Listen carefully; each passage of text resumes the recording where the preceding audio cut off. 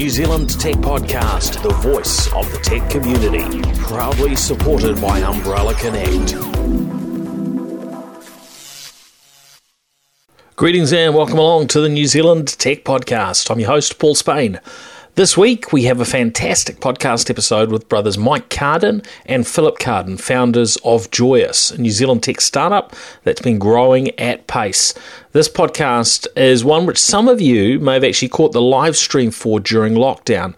Now, it's taken a little while to get it into audio form, into the podcast, but I'm sure you'll find it was well worth the wait. So before we jump in, a big thank you to New Zealand Tech Podcast's awesome supporters, Vodafone New Zealand, Vocus, HP, Spark, Sumo Logic, Gorilla Technology, and Umbrella Connect.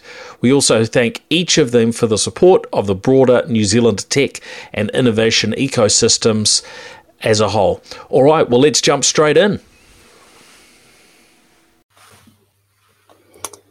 Hey folks, greetings and welcome along to the podcast today. Great to have you here. Now, we've got two fantastic guests joining us for the live stream and for the audio podcast. I'd like to welcome along both of our guests, Philip Carden and Mike Carden. How are you doing there, Philip? Start with you. Doing very well, Paul. Sitting here at home, getting used to it. How are you coping? Really well. So I've got a couple of younger kids, both going to school. So that they have been experiencing virtual schooling for the first week last week, and starting to get used to that. And it's going well. It has its ups and downs. Yeah. And Mike, how are you doing? Oh, I'm doing great. I've got teenagers, so I just let them fight amongst themselves. You don't have too many problems with them trying to steal all the bandwidth at home. Yeah, it's funny, isn't it? Like I one of the kind of unsung stories of this whole crisis in New Zealand has just been how well the telco networks have stood up. It's quite amazing to me, like shifting everyone to work from home and everyone to schooling from home and so on. And we haven't really had it. Yeah, you might expect it kind of almost to collapse around your ears, wouldn't you? But it's just without a beat generally. Yeah, I think it's going pretty well. There are challenges as we've moved from work offices where we're usually all well connected up with very robust connections, and move to maybe random parts of a house where Wi-Fi can be variable and so on. But we work through those things, and hopefully we won't have too many technical challenges today. Well, let's jump in. Philip, maybe we can start with you. Today we really want to talk about the startup that you and Mike have found, about Joyous, but I'm keen to hear a little bit to set the scene about your background and looking through the things that you've done in the past. You've had a really quite a varied career. You spent a decade at Alcatel-Lucent, and I was just fascinated about your different roles as Vice President of Strategy and Innovation. Then you were the Chief Technology Officer and the Chief Marketing Officer for Asia Pacific, which is probably quite an unusual combo, and the Senior Vice President and Global Head of Consulting Services. And that was just your time at Alcatel-Lucent. Maybe you can just run us through a little bit about that journey that's got you through to co-founding Joyous. Yeah, so I think that thing of kind of like a combination of sort of sales and marketing and technology is kind of there all the way through. From the time that I spent 6 years in New York running a consulting practice there back in the 90s, focused on security and telecommunications. The time in Paris and Shanghai with Alcatel-Lucent got really interesting towards the end, because like Alcatel-Lucent's now part of Nokia, but back then there was about 80,000 staff in the organization, and half of those were billable. So they spread across 3 divisions. I ran one of those, and so as a business group, we had like 40,000 professionals, serious professionals in 110 countries, and so that idea of kind of like not having any idea of like what people, what is the employee experience, and not having any levers to pull. So I sort of have the practical experience of that. But that said, I mean, I guess I'm kind of more known as the technology side of this founding partnership. Yeah, interesting. And what were the biggest takeaways of having, a team? Effectively, you've got, tens of thousands of people spread around the world. You had to pick a couple of learnings from that have, put you in good stead with what you're doing now. What would have been some of those takeaways?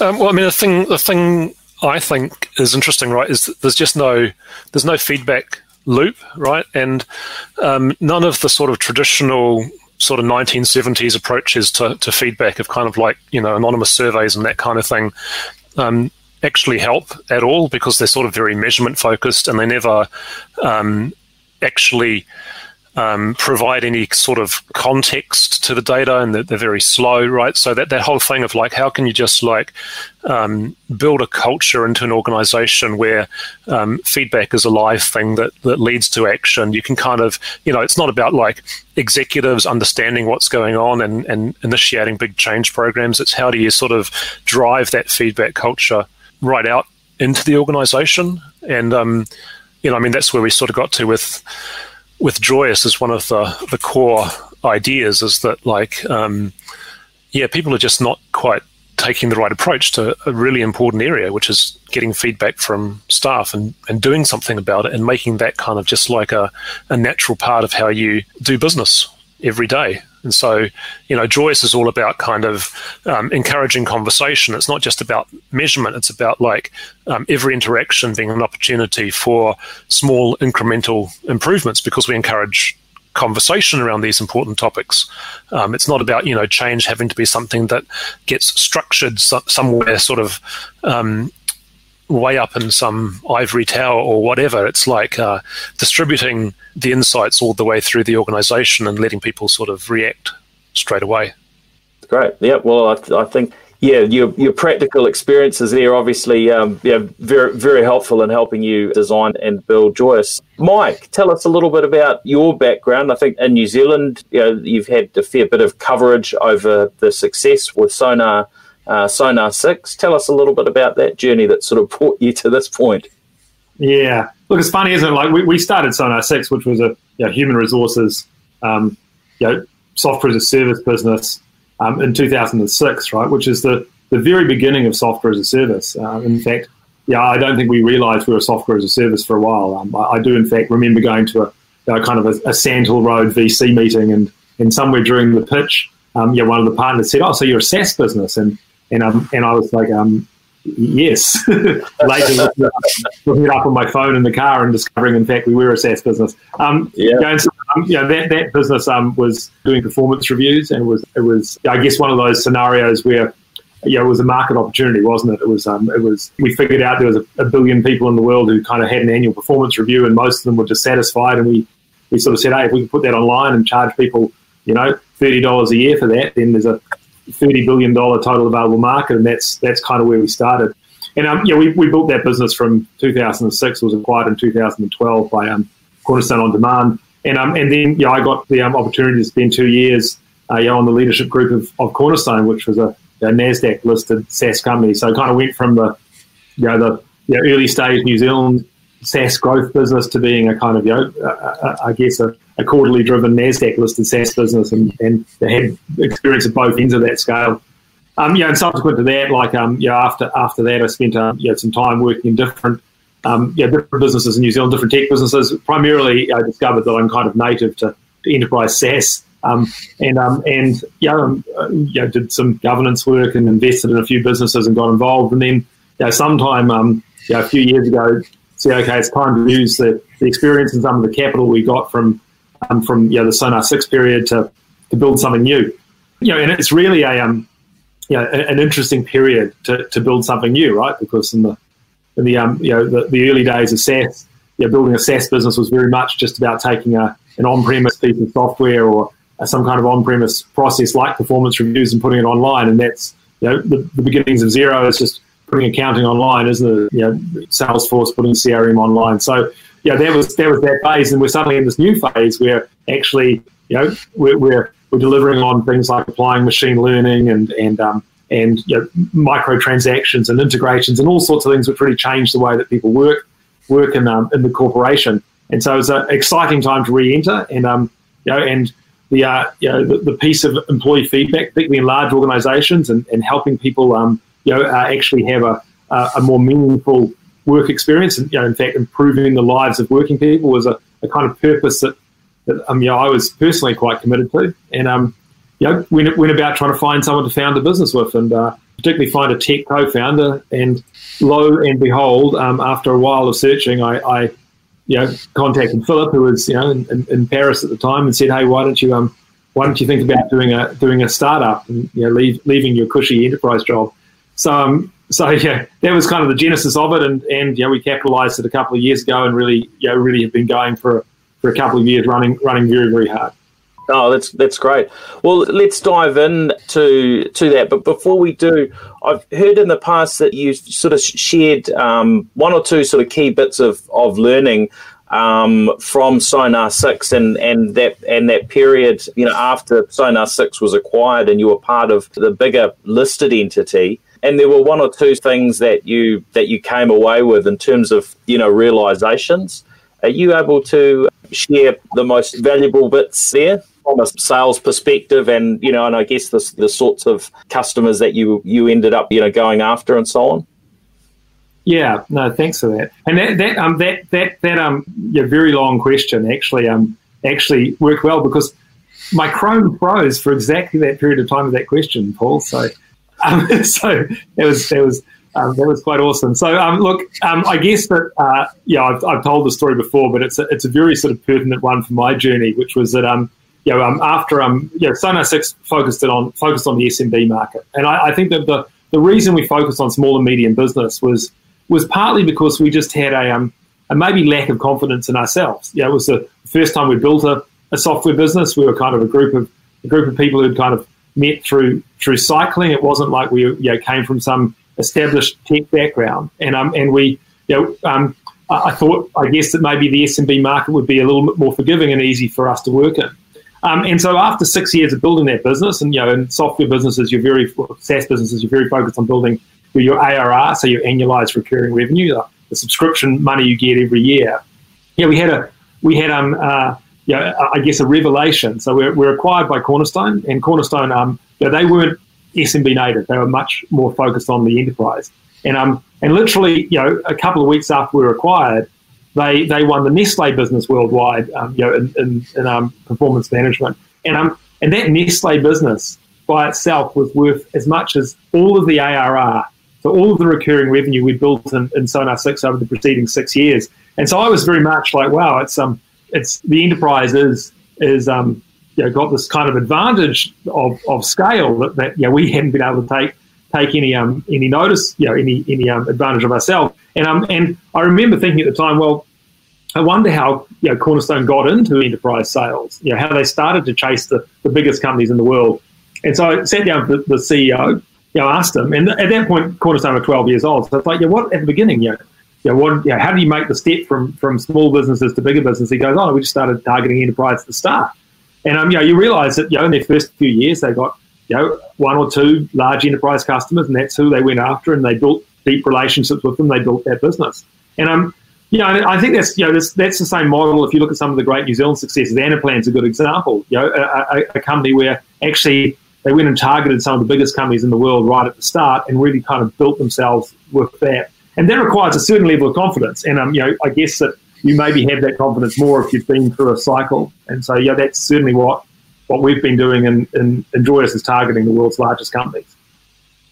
I think that's fantastic, and probably not a natural approach to take as a New Zealand startup to necessarily be able to join the dots up. But so I think I appreciate you sharing that, because sometimes I guess as Kiwis we look so much at our own market, we may not really get our head around what is the most strategic approach. And right now as a country, we really need to be investing into our long-term future and making those plays that are going to play out over the next 5 or 10 years and deliver really, really good results, but they're going to take some time. So rather than just, I guess, approaching what we know and what we're familiar with, which in New Zealand, I mean, I don't think we have a single business with anywhere near the scale of many of these companies like Nestle, certainly in terms of, New Zealand headquartered businesses. So that's a great story. Thank you. Now, who wants to sort of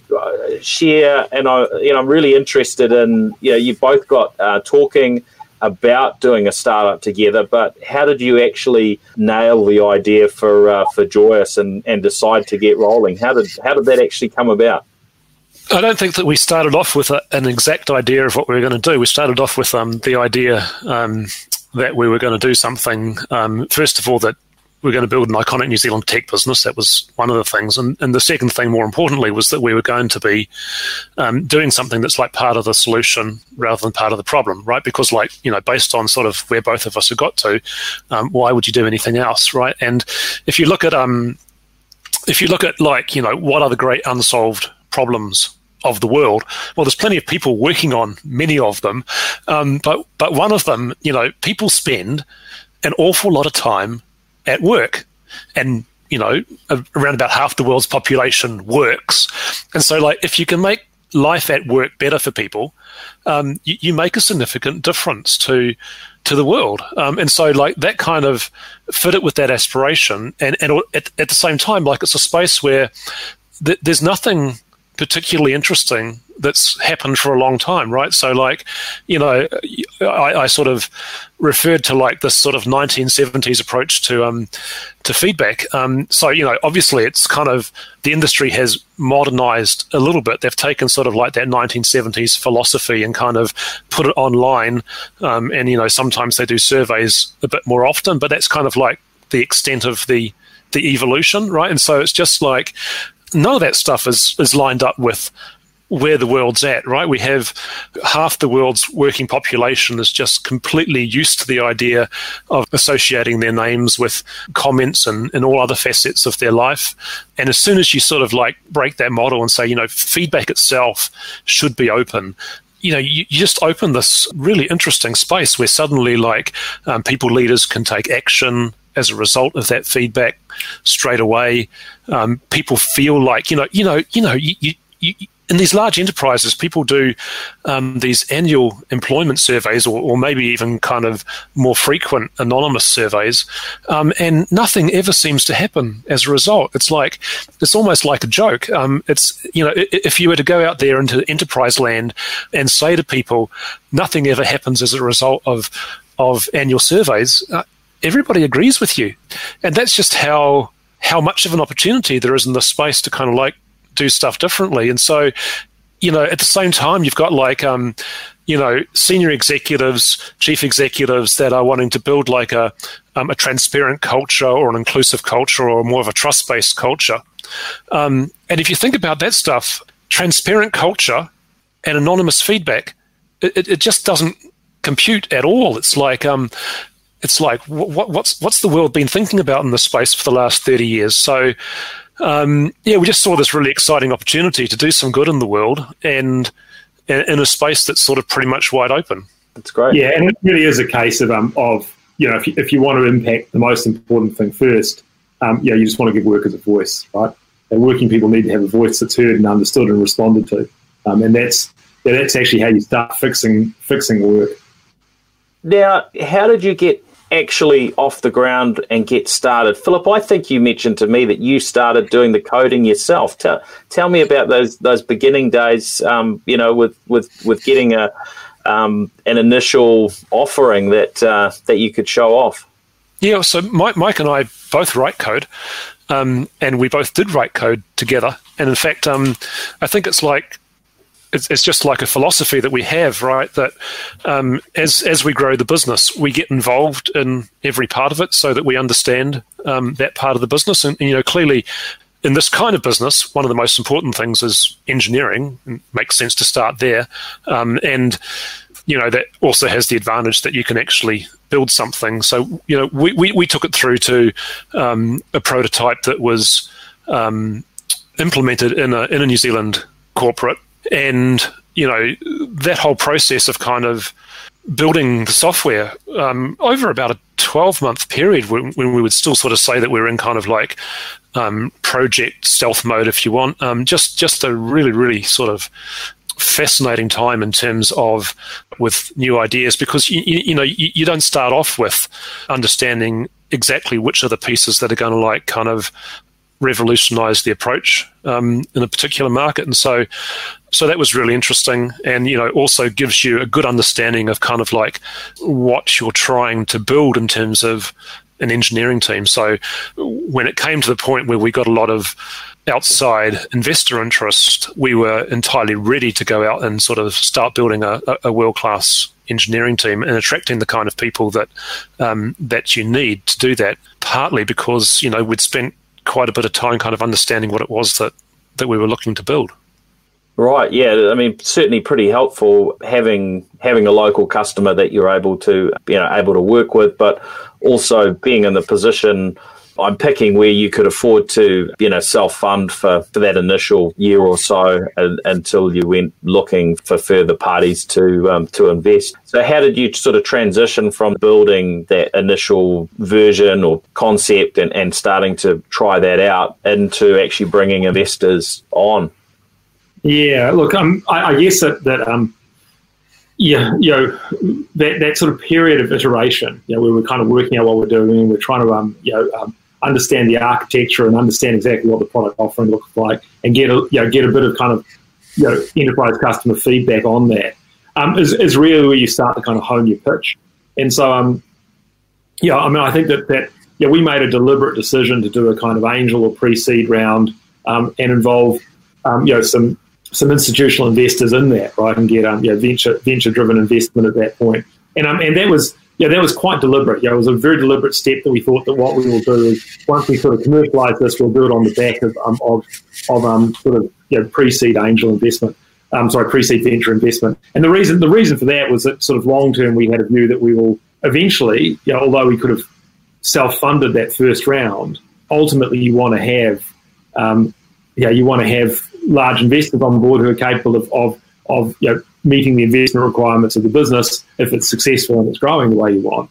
And so it was like one of the deliberate steps, I think, Paul. And then the actual piece of that was like, okay, well, we now know that's kind of coming up, and we went and pitched to a number of investors that we'd previously had some conversation with, and some other interest developed, and we quickly kind of closed a modest seed round, or sort of pre-seed round, should I say, which is a really kind of almost pre-product, pre-customer round. We have a customer running a prototype product, so we have that, but that customer is not a customer, and they're not paying us any money. So it was a kind of pre-revenue type round, and that was always part of the plan. Right?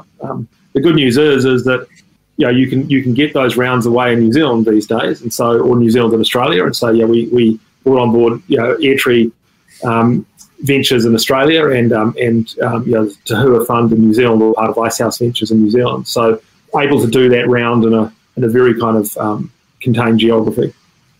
Yeah, that's certainly very helpful.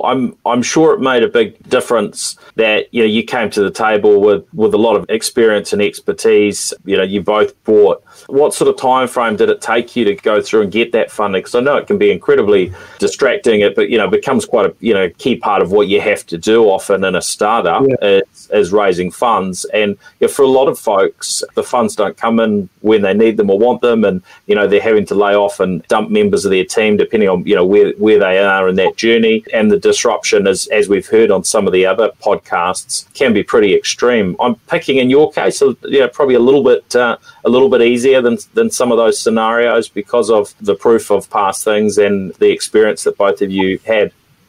Building an organisation like Joyous is kind of a journey that starts a long time back in your career, isn't it? So I guess that the experience that Philip had in his enterprise roles, and certainly the work that I'd done with others in building Sonar 6 and building that through funding and through acquisition, is really the stuff that lands you here. And likewise, even within our team, our senior people, their time at Spark or at Vista or at other places has really kind of brought them to this position.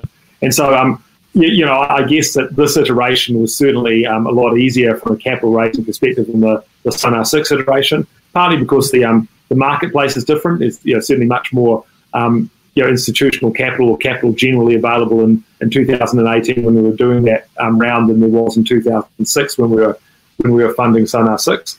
That said, pitching a business, you've got to do a good job of it. We took a serious tilt at it, and we had an objective to get what we considered to be the most appropriate and best VC on our register, which was Airtree, and so we targeted them, and we obviously targeted others, and Airtree were the one we chose. And I think that whole process was only a matter of weeks long. It certainly wasn't that much longer. But let's not ignore the fact there was a preceding kind of 12-year period where we had been involved in lots of other SaaS businesses and talked about lots of other ventures and so on. And the reality of it is that it certainly seems maybe easier for us to raise capital, but capital investment is a risk return game, right? And so if you've got founders with some track record, then you've got a lower risk, and that makes you more appealing. And it's that simple. Yeah, agreed. Now, I'm keen to hear, obviously in the current time we're in, where there's a lot of distress and pressure on businesses, staff are dealing with all sorts of challenges. I think in your case, you've gone from, working in an Auckland office to everyone being operating from their home locations. And this sort of thing is going on everywhere, of course, around the world. What are your learnings in terms of actually how do you create that environment when you are spread out? You don't have control over things in the normal manner. How do you create the environment, the culture to really have everybody working well together and being happy? Yeah, so it's kind of just the little things that make all the difference, I think. So like we have, we have a very unique culture. It's a strong culture. You kind of expect that we focus on culture because we're kind of in the business of employee experience. But part of culture is that you have rituals, you have things that you do, right? And so like there's the obvious things like daily stand-ups and retrospectives and stuff like that, and they just sort of like naturally move online. And then there's the things that don't as obviously move online. Like we used to have team lunches every couple of weeks, and so we sort of transitioned that to a Zoom meeting where people sort of have lunch on Zoom, and they use the Zoom background to have a picture of like the food that they like to eat or would like to eat or something like that. Just sort of be silly with it. But like where it got really interesting for us was the stuff around celebrations. So it just so happened that like we had, prior to going into lockdown, we had a couple of people that were doing their second anniversaries. So we had we had balloons and a bit of a celebration in the office. We also had our first person go on maternity leave, so that was a huge celebration in the office, and the office was full of balloons. And so like we kind of go into lockdown with like this thing going on around celebrations. But like just shortly after lockdown, we had another 3 people with like anniversaries. And so it's like, so how do you make that special online? And so like for the first one, we developed this thing. Like we discovered sometime last year that like that none of us mind drawing. We're all bad at it, but we'd kind of like gone through this sort of thing where we had drawn pictures of each other. And so for that first celebration, we did the online, I think we did it on Zoom, with the backgrounds as like the picture of the person drawn by each individual team member. And then they had to kind of like guess who'd drawn who, which was sort of like a fun game. And then for the next one, we just ramped it up a notch, and people had to make like a sculpture of some description, some kind of 3D object out of stuff that they could find at home that represented that person. And then for the third one, because like once you start it, you've got to keep going, we did that thing, they do with the museums where you take the famous paintings and then you've got to try and make the same painting with stuff that you can find around the home. So we did that with like photographs of this person. And I don't know, that's just like an interesting idea of how you can kind of take stuff that kind of worked well in normal life and sort of translate it in some way so that you have the same kind of feeling when you're in this world? What we're noticing most, and we notice this in our clients too, Paul, is that companies that have a strong culture to start with are able to transition fairly naturally to letting that culture express itself in a distributed environment like this. Now it's sometimes a thing where you have to be quite explicit and work hard on it. But if you have a kind of tepid or weak company culture to start with, very, very hard to build company culture in this environment. So it's really from our perspective, we're saying, okay, let's see how we take the things which are good about our culture and make sure that they exist and continue to work in a work from home and distributed environment. But we're starting from a point of having a strong culture. Yeah, we certainly do see the challenge in some of our large clients, and some of them are getting very, very active and working out how they maintain culture in in this kind of environment. And what I can say from my sort of early observations is that in our client base where people are very, very focused on it, and that's the lines of that why they're, I guess, joyous clients, they're managing to maintain that culture even though they've got a mix of essential workers, work from home, all those sorts of things. Whereas I certainly see the experience in some large corporations where it's very, you can sort of see even a month in the culture is starting to drift because they just don't, they maybe didn't have a very explicit culture to start with.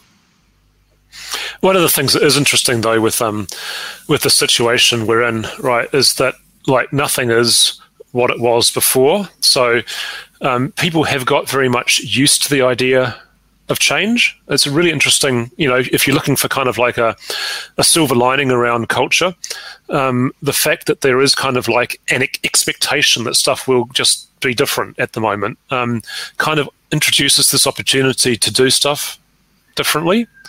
Being much more sort of transparent or oriented towards trust building in the culture, that's a big step for some sorts of organisations to take. But I've definitely had a few conversations recently where people have recognised that like that sort of like expectation of a change at the moment is like an opportunity to introduce change. It's quite interesting, I think. Yeah, that's a great observation, and certainly I've seen it with my team that we're in the process of. Yeah, I guess bringing through some key changes. So when we come out, that we're in the absolutely best position that we can be in, and I think there's really an opportunity to build a lot of unity. With a team, everyone is focused. I guess there's a little bit of that sort of wartime mentality of, hey, we've got to get through this, we've got to win, and. Yeah, if that means some change, some personal sacrifice, that people are willing to do it, for the greater good. Whereas they're not, sometimes, life can be at a bit of a different pace, and trying to sort of, bring changes is, can be quite an uphill battle at time, right? People don't usually like change, but. Right now, I think, you'll get people buying into it much easier than usual. A meme going around that says, who is driving digital transformation in your business? And it's like, is it the CTO, is it the CEO, or is it COVID-19?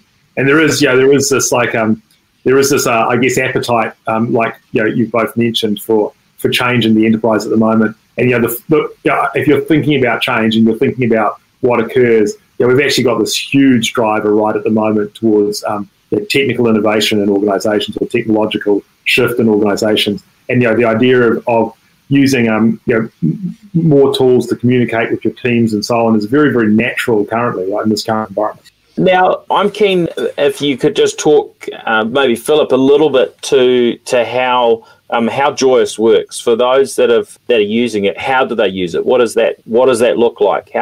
What are the touch points from a staff perspective? And then, what do you do with that data as it flows back? Who gets access to see it? Because you've talked about, Joyous taking this, fresh approach that's different to the traditional sort of, 70s and 80s type, anonymous feedback model. But how, in practical terms, does that actually work? Yeah. So, I mean, we create structured open conversations, and the way that works in a very concrete way, Joyous is a very flexible tool, so you can set it up in different ways. But the most common way to set it up is that staff get a message once a week via email or via SMS that asks them a question on a particular topic. And so, those topics are flexible. We'll come to what those are shortly. But the very first question will kind of like get them into the space of that particular topic, and then straight away we'll ask them to make a comment about that topic, right? And as soon as they do that, the experience of doing that, by the way, is just like using, WhatsApp or Facebook Messenger, something like that. So, if you're a digital native, it feels modern. You can attach photographs if you want to. If you miss the whole social media thing, it just feels like using SMS. And so it's familiar to everybody. And, people can make comments. They can do that on their mobile phones. They can do that on their desktop. And that comment will appear straight away in your people leader's feed. So the person that might be your manager, for example, it appears in their feed, and they can see your comment straight away. They can see an image if you've attached one, and they can respond to it. And the way that we set it up, Joyous is aware of the organizational structure, right? So, when we integrate into the SHAREis system or Active Directory, or people upload their organizational data, Joyous will automatically self-configure itself to understand how the organization is structured. So you get lots of fine-grained control over who can see what. But the most common way that people set up Joyous, simply because it's easy to communicate to staff who can see what, is that your manager can see the feedback, and then their manager can see it, and so on up the hierarchy. And obviously that varies a little bit for agile organizations and so forth, and we're really good at handling agile organizations and other modern organizational structures like matrix organizations and folks that look after projects and all that kind of thing. But whoever it is that can see your feedback, that feedback will appear in the live feed for them. They can respond to it, and that response will come through on your phone straight away. So it becomes a conversation. And what's really interesting about that, right, is that, first of all, because you have your name associated with stuff, your comments are much more constructive and often quite a lot deeper, more elaborate. So there's a whole lot of value in the commentary itself, right? And so not only are we creating this ability for people to, to surface issues that might need action, and also to share appreciation, that kind of thing. So kind of like the instant incremental improvements in the employee experience. You're also creating this richness of insights because, we can use machine learning to do theme extraction on the comments themselves. And, lots of people sort of talk about kind of theme extraction and machine learning and that kind of thing in this space. But the thing that makes it different is that we get a much higher rate of comments. We get a lot more comments, and they're deeper comments. And that's the stuff that actually makes it practical to extract the themes. So it's a sort of pretty exciting kind of loop. That's great. Excellent. Well, I'm keen to get your feedback from both of you around these current times we're in and how we should be thinking. There's I guess dealing with the here and now, the current financial challenges that a lot of businesses needing to address, whatever those look like. And of course that can be quite varied. For some businesses, they maybe don't have a future at all. So, there needs to be that thinking of, well, what next? What's going to be the next business, and taking that approach. For others, it's sort of, looking at, well, how do we navigate this in an X period of months ahead, whether that's 2 months or 24 months or however long it takes to get through this period where COVID-19 is causing a level of disruption. And then there's that, I guess, that sort of longer term thinking. Mike, what's your view on on an approach to sort of thinking about these things, and not just being tied up in the immediacy of the pressures, but being able to be strategic during these times. Yeah, look, I think the first thing to acknowledge, Paul, is that COVID-19 is a lottery in a lot of regards, right? And I obviously at a health outcomes level, it's a lottery, but at a business and the economic level, it's a lottery too, right? And so, in Joyous, we're fortunate, and we work in the employee feedback space. Our clients typically are in infrastructure, telco, pharmaceuticals. We're not immune to the effects of the environment, obviously, but we're nowhere near as impacted as, say, someone who makes software for organising cruises or something, right? So there is, and that's not based on some kind of great planning on our part. That's just kind of the way that the dice have rollen at the moment. So there is, I'm sort of just acknowledging empathetically there's lots of different situations for different people. And so the first thing I think that people get into in this mode is the existential piece, right? Which is, can we survive long enough to get out the other side of this? And the challenge with that statement is not so much can we survive, it's like when is the other side of this and what does the other side of this look like?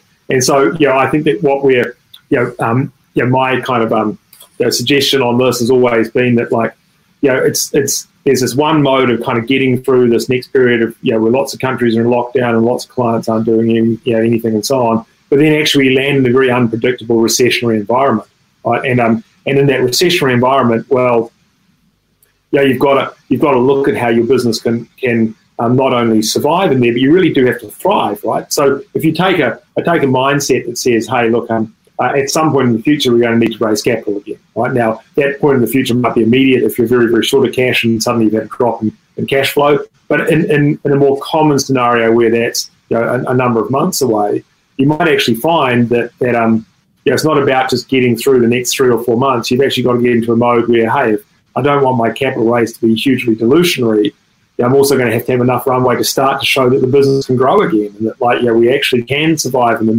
next environment, whatever the future economy looks like. And so I think that there is this thing where you go, okay, well, how do we plan that out? As soon as you get into that mindset, I think it's important to think about that thrive piece, and to think about how you do grow, and it's no different than any other business scenario in that it's competitive, right? That there is what you're trying to achieve at the moment is you're trying to achieve you're trying to take advantage of the opportunities that are in the market. So at the simplest level, if you're in a business like ours, it's quite hard to close deals currently, just because large enterprises, it's not that they don't have a requirement for what we're doing, but they've been very distracted over the last little while with other things. They have all sorts of pressure on their top line, probably if they're a universal type business, and so that will slow the sales process. However, at the same time, from a marketing perspective, suddenly the field has got wide open. There's marketing costs are coming down. Our target audience are people in senior roles and in human resources and employee experience roles too. Actually, have more time. We're very, very relevant to the conversation. So our time to shine is right now. So I look back to the GFC and you look at what happened there. That's when a lot of companies really built their category. Companies like Salesforce are a good example. They built themselves through that GFC, right? And so, I don't want to be overly optimistic because that's the incorrect stance. But the thing is, if you miss the opportunity at the moment, you're equally as disadvantaged in a way as if you just face into the existential challenge. Philip, did you have anything you wanted to add into that conversation? I think that sort of characterization that I think when we went into this, we kind of our sort of initial strategic analysis was that we were going to face sales inefficiency and marketing efficiency, right? So marketing costs would go down, and sales efficiency would go down also because sales cycles would get longer.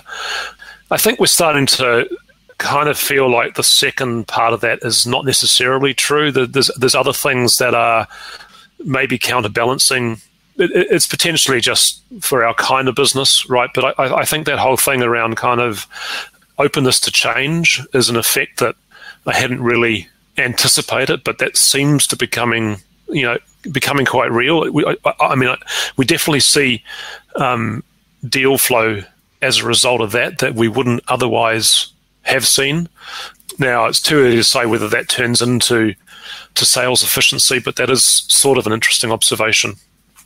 Yeah, thanks. And what sort of sales cycle do you have as a business? Because your deals tend to be fairly big. I'm presuming going after such large entity, and so that tends to mean it's quite a long cycle.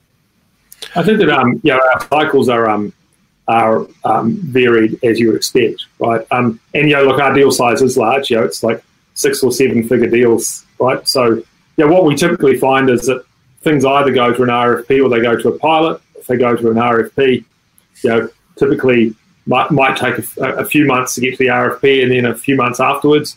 Pilot typically takes a little bit longer, but they're not.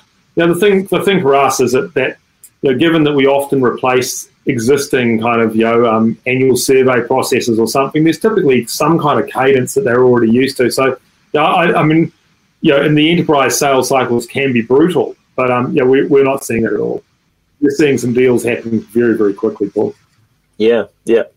Well, I imagine some businesses recognise the advantage of getting on board with what Joyous is able to provide in terms of that immediacy of feedback, and even just checking in on people's health and well-being when they're not in one place. And how else can you do that without generating a whole lot of new work if you've got a tool that makes that very easy and collates the feedback and creates those conversation loops? Then, but I mean, it seems a pretty natural thing for people to be wanting to get in place right now, which is great. Yeah, and important to remember too, right? Like, it's not a case of everybody working from home. There's still all the folks that are involved in essential services, and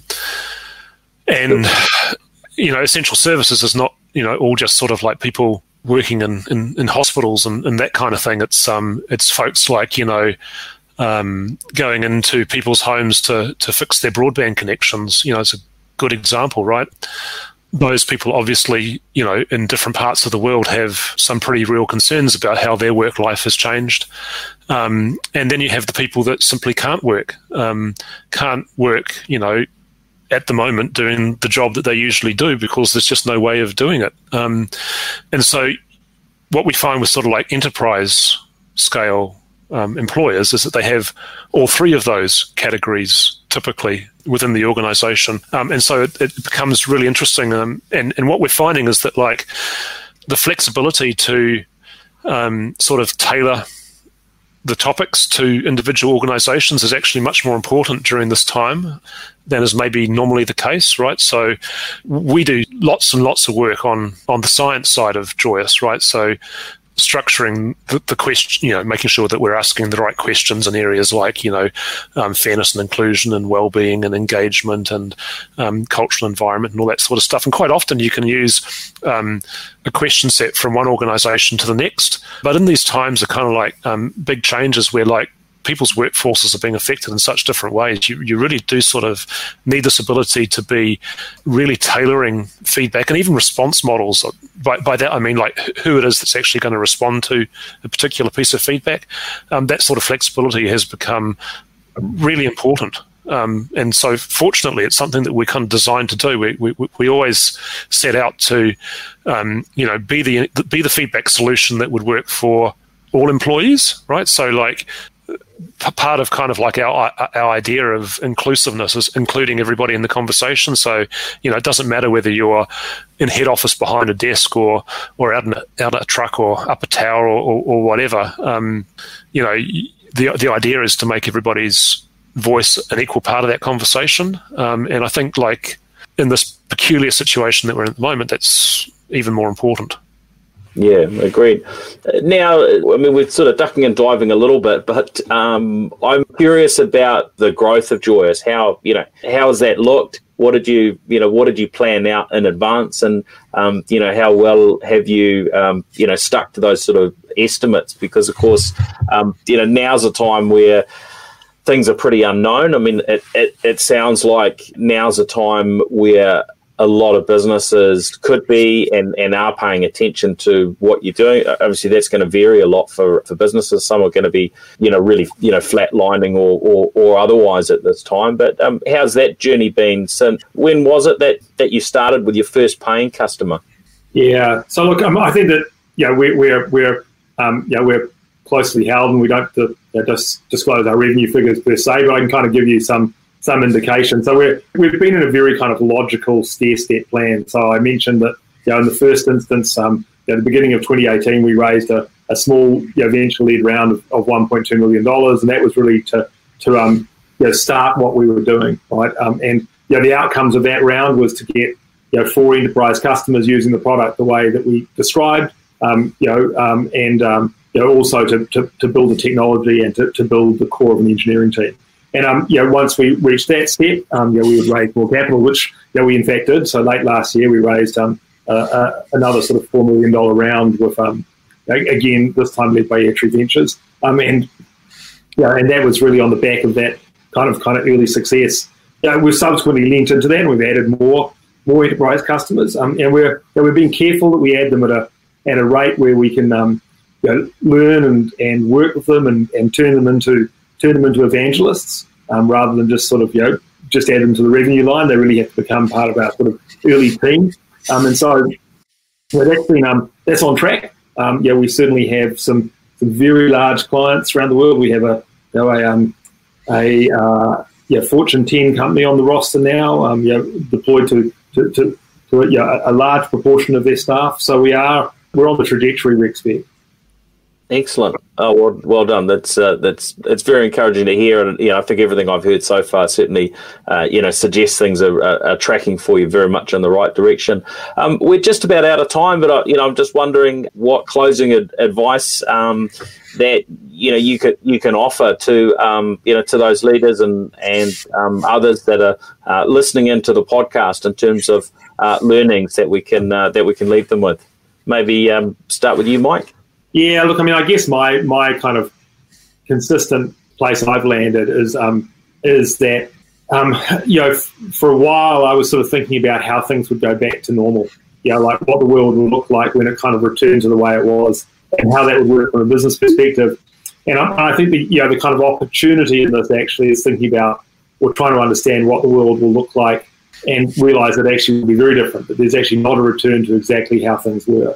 And whether that's because there's more of a drive to digital transformation and within the enterprise, and we've become more cognizant of the people around us, whether that's our workmates or whether that's our neighbours. There's a lot of things that I think actually change in the environment, and so rather than kind of picturing how your business will survive and work and how long it will take for stuff to return to normal, it's nice to try and orientate yourself, if you can, towards thinking about, hey, what will the opportunities look like, and what will be a very new world? Great. Yeah, that's good advice. And anything from you there, Philip?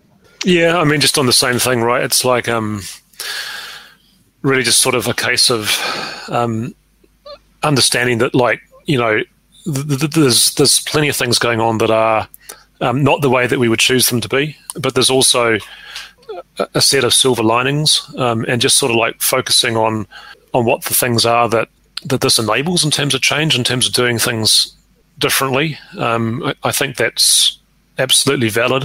And then, the second thing at a much more human level, just remembering that everybody has something else going on in their lives at this time, right? It's just the way you have to think about kind of everything you do at the moment is that, there's a lot of complexity in people's lives. You probably can't see most of it most of the time, and so just sort of like being kind, giving people a little bit extra space and understanding, and all that kind of thing. I think that's something we all should be doing. Yep, that's always good advice, and especially now. So, where do people look online to if they're interested in finding out a little bit more about the business? Where is Joyous online? Yeah, joyoushq.com. Excellent. That's great. Well, thank you very much, Philip, and thank you, Mike. It's been a real privilege to have you on the show. Thank you for taking the time out to share some of your story and your advice, and we'll look forward to following the Joyous journey. And I'm certainly keen to have a little bit of a look at your product, and possibly some of our listeners will too. So all the best. Okay. Thanks, Paul. New Zealand's Tech Podcast, the voice of the tech community, proudly supported by Umbrella Connect.